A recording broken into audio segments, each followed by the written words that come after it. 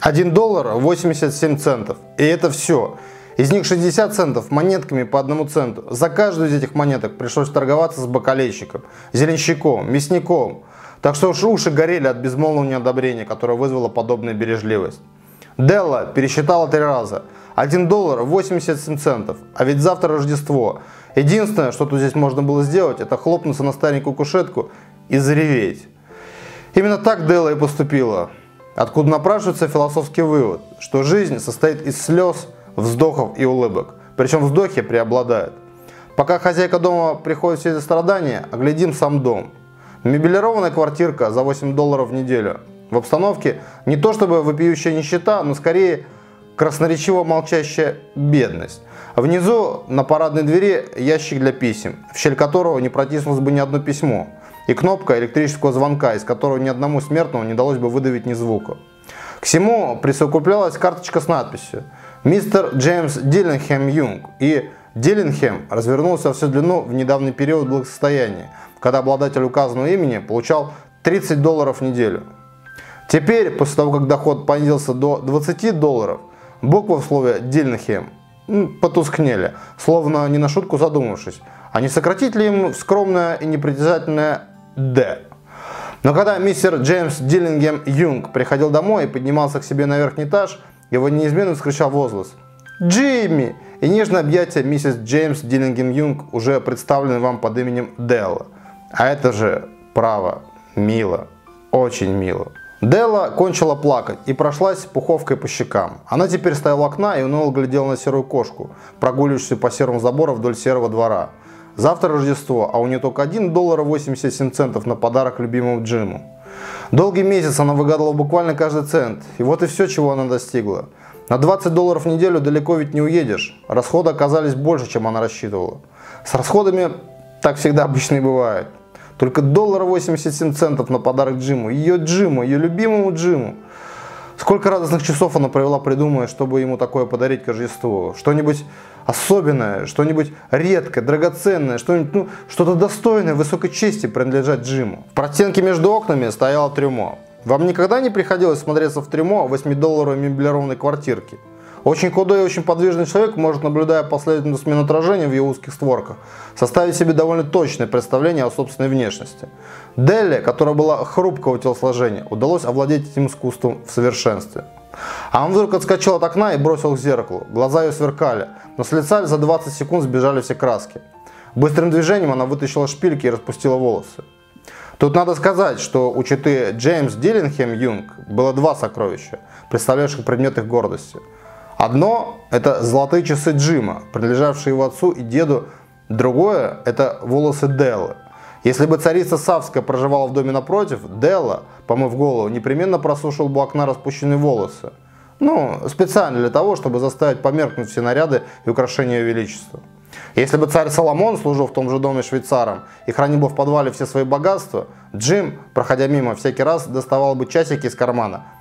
Специально для того, чтобы увидеть, как он рвет на себе бороду от зависти. И вот прекрасные волосы Деллы рассыпались, блестя и переливаясь, точно струи каштанового водопада. Они спускались ниже колен и плащом окутывали почти всю ее хрупкую фигуру. Но она, тотчас нервничая, торопясь, принялась снова подбирать их. Потом, словно заколебавшись, минуту стоял неподвижно, и 2 или 3 слезинки упали на ветхий красный ковер. Накинув старенький коричневый жилет на плечи, старенькую коричневую шляпку на голову и взлетнув юбками, сверкнув невысохшими блесками в глазах, она уже мчалась вниз на улицу. А вывеска, у которой она остановилась, гласила «Мама Софии. Всевозможные изделия из волос». Делла сбежала на 2-й этаж и остановилась, с трудом переводя дух. «Не купите ли вы мои волосы, сударыня?» – спросила мадам. «Да, я покупаю волосы», – ответила мадам. «Снимите шляпу, надо смотреть товар». Снова заструился каштановый водопад. $20, – сказала мадам, привычно взвешивая в руке густую массу. «Давайте скорее», – сказала Делла. Следующие 2 часа пролетели на розовых крыльях. Я прошу прощения за избитую метафору. Делла буквально рыскала по магазинам в поисках подарка для любимого Джима. Наконец она нашла. Без сомнения, это было просто создано для Джима и только для него. Ничего подобного не нашлось в других магазинах, а уж она-то в них все перевернула, будьте уверены. Это была платиновая цепочка для карманных часов, простого и строгого рисунка, пленявшая истинным своим качеством, а не показным блеском. Да, такими должны быть все хорошие вещи. Ее, пожалуй, даже можно признать достойной часов. Как только Делла увидела, она поняла, что цепочка просто должна принадлежать ее любимому Джиму. Эта цепочка была такая же, как и сам Джим. Скромность и достоинство. Эти качества отличали их обоих. $21 пришлось уплатить в кассу, и Делла поспешила домой с 77 центами в кармане. При такой цепочке Джиму в любом обществе не зазорно будет поинтересоваться, который же сейчас час. Ах, как невеликолепны были его часы, а смотрел он на них нечасто. А иногда даже украдкой, потому что они висели в дряном кожаном ремешке. Дома оживление Деллы полеглось и уступило месту предусмотрительности и расчету. Она достала щипцы для завивки, зажгла газ и принялась исправлять разрушение, причиненное великодушием в сочетании с любовью. Ах, это всегда тягчайший труд, друзья мои, исполинский труд. Не прошло и 40 минут, как ее голова покрылась крутыми мелкими локончиками, которые сделали ее удивительно похожей на мальчишку, удравшего с уроков. Она еще раз посмотрела на себя в зеркало долгим, внимательным и критическим взглядом. «Ну, — сказал он себе, — если Джим не убьет меня сразу, как только взглянет, он решит, что я похожа на хористочку с Кони-Айленда. Ах, ну что же можно было делать? Ах, ну что же мне было делать? Ведь у меня был только $1.87. В 7 часов кофе был сварен, раскаленная сковорода стояла на газовой плите, дожидаясь бараньих котлеток. Джим никогда не запаздывал. Делла зажала в руке платиновую цепочку и уселась на краешек стола поближе к входной двери. Вскоре она услышала его шаги внизу на лестнице и на мгновение побледнела. У нее была привычка такая, знаете, обращаться к Богу с коротенькими молитвами по поводу всяческих житейских мелочей. И она торопливо зашептала: «Господи, Господи, Господи, сделай так, чтобы я ему не разонравилась». Дверь отворилась, и Джим вошел и закрыл ее за собой. У него было худое, озабоченное лицо. Нелегкое дело в 22 года быть обремененным семьей. Ему уже давно нужно было новое пальто, и руки мерзли без перчаток.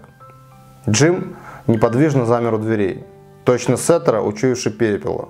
Его глаза остановились на Делле, с выражением, которого она еще не могла понять. Но ей вдруг стало страшно. Это был не гнев, не удивление, не упрек, не ужас. Ни одно из тех чувств, которых можно было бы ожидать. Он просто смотрел на нее, не отрывая взгляда. И лицо его не меняло своего странного выражения. Делла соскочила со стола и бросилась к нему. «Джим, милый!» – закричала она. «Ну не смотри на меня так! Я стригла волосы и продала их, потому что я не пережила бы, если бы мне нечего было подарить тебе к Рождеству. Ну, они опять отрастут. Но ты ведь не сердишься на меня, правда? Ну я честно не могла иначе. У меня очень быстро отрастут волосы. Ну, поздравь же меня с Рождеством, Джим. Давай радоваться празднику. Если бы ты знал, какой я тебе подарок приготовила. Такой замечательный, чудесный подарок». «Ты остригла волосы?» – спросил Джим с напряжением, как будто, несмотря на усиленную работу мозга, он все еще не мог осознать этот факт. «Да, остригла и продала», – сказал Делла. «Но ведь ты меня все равно будешь любить, правда? Я ведь все та же, хоть и с короткими волосами». Джим недоуменно оглядел комнату. «Подожди, так значит, твоих кос уже нет?» – спросил он с бессмысленной настойчивостью. «Нет, не ищи, ты их не найдешь», — сказал Делла. «Я ж тебе говорю, я их продала. Остригла и продала». «Джим, не пугай меня. Сегодня сочельник. Будь со мной поласковее, потому что я это сделал для тебя. Может быть, волосы на моей голове можно было пересчитать», — продолжала она. Ее нежный голос вдруг зазвучал серьезно. «Но никто не мог бы измерить мою любовь к тебе. Джим, ну как, жарить котлеты-то, а?» И тут Джим вышел из оцепенения. Он заключил свое дело в объятия. «Давайте будем скромны и на несколько секунд займемся рассмотрением какого-нибудь постороннего предмета. Что больше, $8 в неделю или $1 000 000 в год? Математик или мудрец дадут вам неправильный ответ. Волхвы принесли драгоценные дары, но среди них не было ни одного. Впрочем, эти туманные намеки будут разнесены далее». Джим достал из кармана пальто сверток и бросил его на стол. «Не пойми меня ложно, Делл», — сказал он. «Никакая прическа и стрижка не могут заставить меня разлюбить мою девочку. Но разверни, пожалуйста, этот сверток, и тогда ты поймешь, почему я в первую минуту немножко оторопел». Белые проворные пальчики Делл развернули бечевку и бумагу. Последовал крик восторга и тотчас же, увы, чисто по-женски сменившийся потоком слез и стонов. Так что потребовалось немедленно применить все успокоительные средства, имевшие в распоряжении хозяина дома. На столе, поблескивая, лежали гребни. Тот самый набор гребней, один задний и два боковых, которыми Делла уже давно благоговейно любовалась в одной витрине Бродвея. Чудесные гребни, настоящие черепаховые, сделанные в край блестящими камушками, и как раз под цвет ее каштановых волос. Они стоили дорого. Делла знала это. И сердце ее долго изнывало и томилось от несбыточного желания обладать ими. И вот они принадлежали ей, но нет уже прекрасных кос, которые украсил бы их вожделенный блеск. Все же она прижала гребни к груди, и когда наконец нашла в себе силу поднять голову и улыбнулась сквозь слезы, сказала: «У меня очень, очень быстро отрастут волосы, Джим». Но тут она подскочила, как ошпаренный котенок, и воскликнула: ах ты, боже мой! Ведь, Джим, ты же еще не видел моего замечательного подарка». Она поспешно протянула ему цепочку на раскрывшейся ладони. Матовый драгоценный металл, казалось, заиграл в лучах ее бурной и искренней радости. «Скажи мне, Джим, ну разве не прелесть? Я весь город обегала, покуда нашла это. Теперь можешь хоть 100 раз в день смотреть, который час. Дай-ка мне часы, я хочу посмотреть, как это будет выглядеть вместе. Ну дай». Но Джим, вместо того, чтобы послушаться, лег на кушетку, подложил обе руки под голову и улыбнулся. «Знаешь что, Дэл, — сказал он, — придется нам пока спрятать наши подарки. Пусть они полежат немного. Они для нас слишком хороши. Часы я продал, чтобы купить тебе гребни. А теперь, пожалуй, самое время жарить котлеты». Волхвы, те, что принесли дары младенцу в яслях, были, как известно, мудрые, удивительно мудрые люди. Они-то и завели моду делать рождественские подарки. Так как они и были мудры, то и дары их были мудры. Может быть, даже с оговоренным правом обмена в случае непригодности. А я тут рассказал вам ничем не примечательную историю про двух глупых детей из 8-долларовой квартирки, которые самым немудрым образом пожертвовали друг для друга своими величайшими сокровищами. Но да, будет сказано в назидании мудрецам наших дней, что из всех дарителей эти двое были наимудрейшими. И все, кто подносит и принимает дары, истинно мудрые лишь те, подобные им, везде и всюду, ибо они и есть волхвы. Ох, как беспокойны и непоседливые люди, населяющие красно-кирпичный квартал Нижнего Вестсайда. Они бездомны, но одновременно у них сотни домов. Они перепархивают из одной мебелированной комнаты в другую, не заживаясь нигде, не привязываясь ни к одному из своих убежищ, не постоянно в мыслях и чувствах. Дома этого района, перевидавшие тысячи постояльцев, могли бы, вероятно, рассказать тысячи историй. Однажды вечером, когда уже стемнело, среди этих красных домов блуждал какой-то молодой человек и звонил у каждой двери. А ровно в 12-й двери он поставил свой тощий чемоданчик на ступеньку и вытер пыль со лба и шляпы. Звонок прозвучал еле слышно, где-то далеко в недрах дома. В дверях этого 12-го по счету дома появилась хозяйка, похожая на противного жирного червя, который уже выгрыз всю сердцевину ореха и теперь заманен в пустую скорлупу съедобных постояльцев. Он спросил, есть ли свободные комнаты. «Входите», — сказала хозяйка.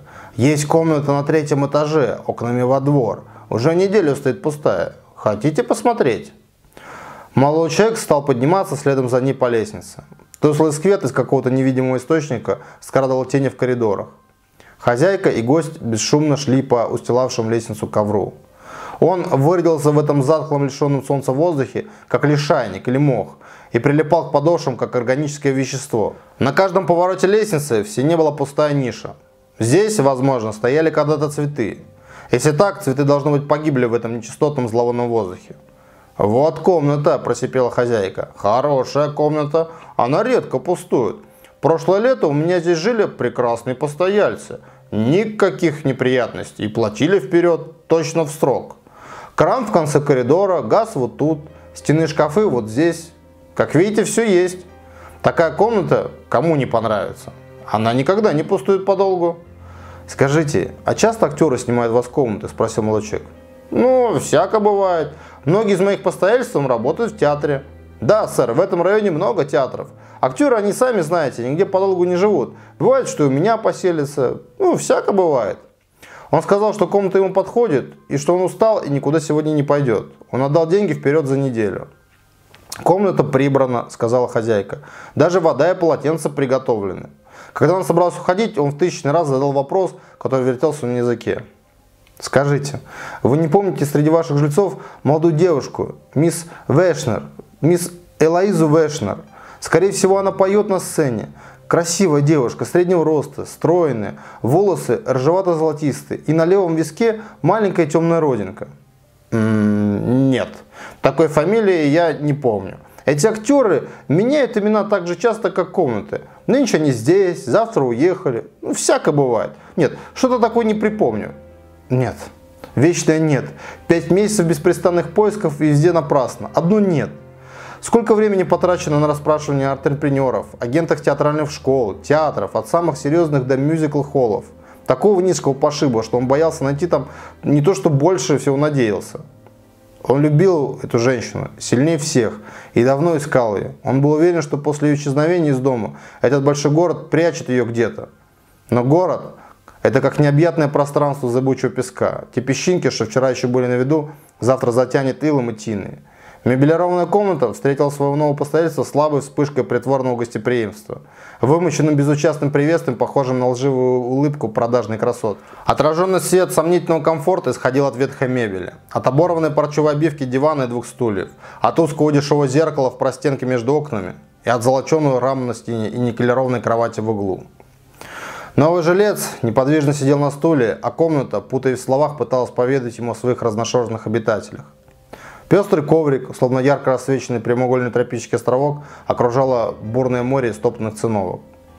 На оклеенных серыми обоями стенах висели картины, которые по пятам преследуют всех бездомных. О любови гугенота, первая ссора, свадебный завтрак, психею фонтана. Целомудренно строгая линия каминной доски стыдливо пряталась за наглой драпировкой.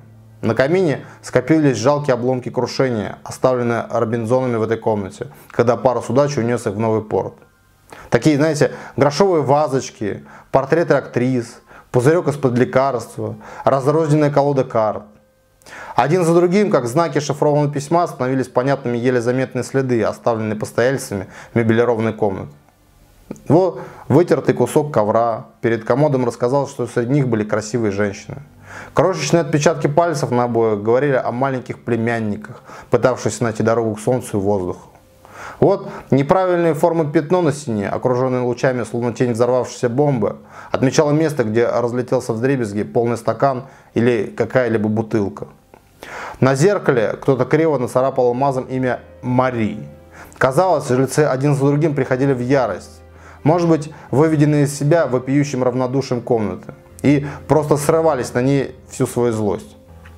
Мебель местами была изрезана, обшарпана, диван с торчащими пружинами казался отвратительным чудовищем, застывшим в уродливой предсмертной судороге. Во время каких-то серьезных беспорядков от каминной доски откололся большой кусочек мрамора. Каждая половица бормотала и скрипела по-своему, словно жалуясь на лично ей одной известное горе. Не верилось, что все эти увечья были умышленно нанесены комнате людьми, которые хотя бы на секундочку, хотя бы временно называли ее своей. А впрочем, возможно, что ярость их распалил обманутый, подавленный, но еще не умерший инстинкт родного угла, мстительное озлобление против вероломных домашних богов.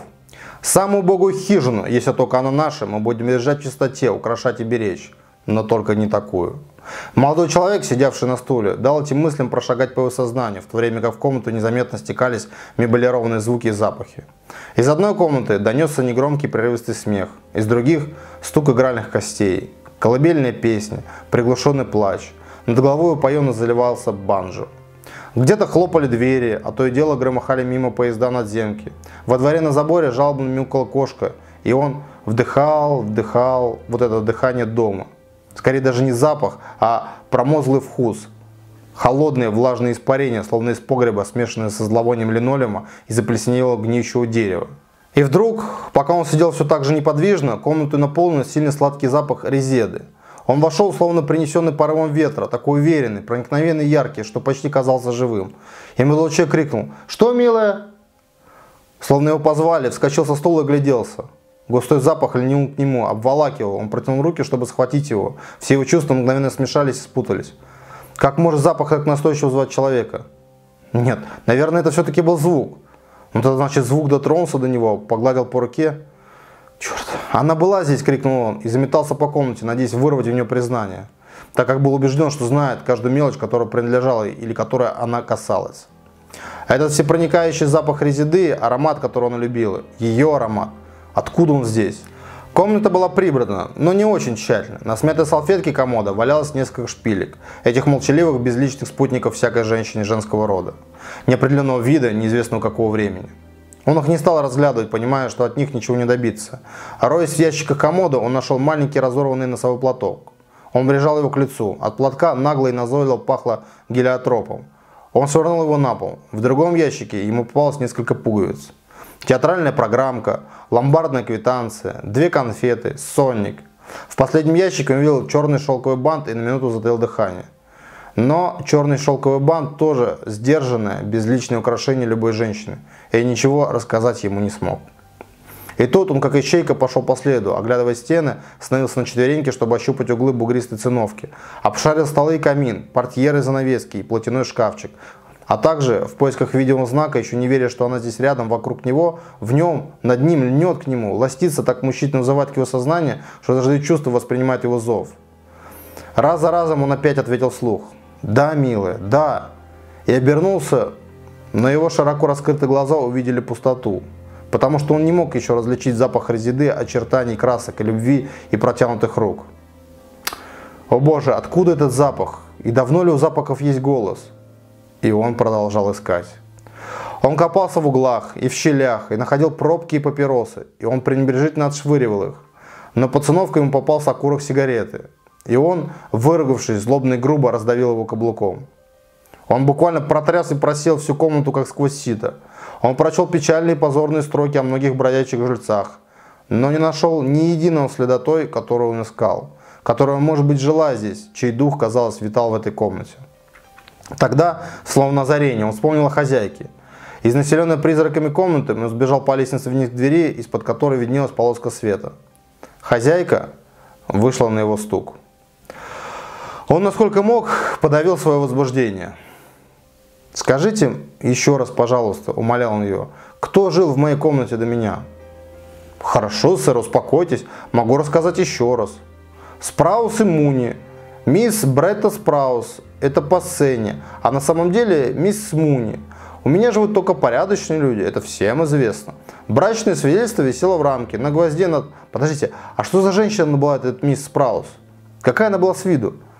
«Да, как вам сказать, сэр, брюнетка, маленького роста, полное, лицо веселое. Они съехали в прошлый вторник». «Так, хорошо. А до них?» «А до них был одинокий джентльмен, работал по извозной части, уехал и задолжал мне за неделю. А до него еще была мисс Краудер с 2 детьми, жила 4 месяца. Еще до них был старый мистер Дойл, за того платили сыновья. Он занимал комнату 6 месяцев. Вот вам и целый год, сэр, а раньше я что-то даже и не припомню». Он поблагодарил ее и поплелся назад в свою комнату. Комната умерла. Того, что вдохнуло в нее жизнь, больше не было. Аромат резиды исчез. Как прежде, пахло погребом и отсыревшей мебелью. Этот взлет надежды отнял у молодого человека последние силы. Он сидел, тупо уставившись на желтый шипящий газовый рожок. Потом подошел к кровати и стал разбирать простыни на полосы. Перочинным ножом он крепко законопатил ими двери и окна. Когда все было готово, он потушил свет, открыл глаз и благодарно растянулся на постели. Он закрыл глаза. В этот вечер была очередь мисс МакКуль идти за пивом. Она исходила за ним, а теперь сидела с мисс Пурди в одном из тех подземелий, где собираются квартирные хозяйки. «Ой, сдала я сегодня мою комнату на 3-м этаже. Ну, то, что окнами во двор», — сказала мисс Пурди, поверх целой шапки пены. «Да, снял ее какой-то молодой человек. Он уже 2 часа как спать лег». «Ой, да что вы, мисс Пурди, неужто сдали?» — сказала мисс МакКуль, сопя от восхищения. «Прям чудо, как вы умеете сдавать такие комнаты. И как же вы сказали ему?» — закончил он хриплым таинственным шепотом. «Мебелированные комнаты, — сказала мисс Пурди, — для того и существуют, чтобы их сдавать. Это раз. И я ничего ему не сказала, мисс МакКуль. Это 2. Ай, ну и правильно сделали, мисс Пурди. Чем же нам жить-то, как не сдачи комнат? Вы, я прям скажу, деловая женщина. Ведь если ни почем не снимут комнату, скажи им только, что в ней человек покончил с собой, да еще и на кровати». «Ой, ваша правда, жить нужно всем», — заметила мисс Пурди. «Нужно, мисс Пурди, ой, как нужно. Сегодня как раз неделя, что я помогала вам обмывать покойницу. Ой, а ведь хорошенькая была какая. И чего ей понадобилось травить себя газом? Личико-то такой милый у нее было, мисс Пурди. Ну да, пожалуй, что и хорошенько, сказал мисс Пурди, соглашаясь. Но только вот родинка эта на левом виске ее, по-моему, портила.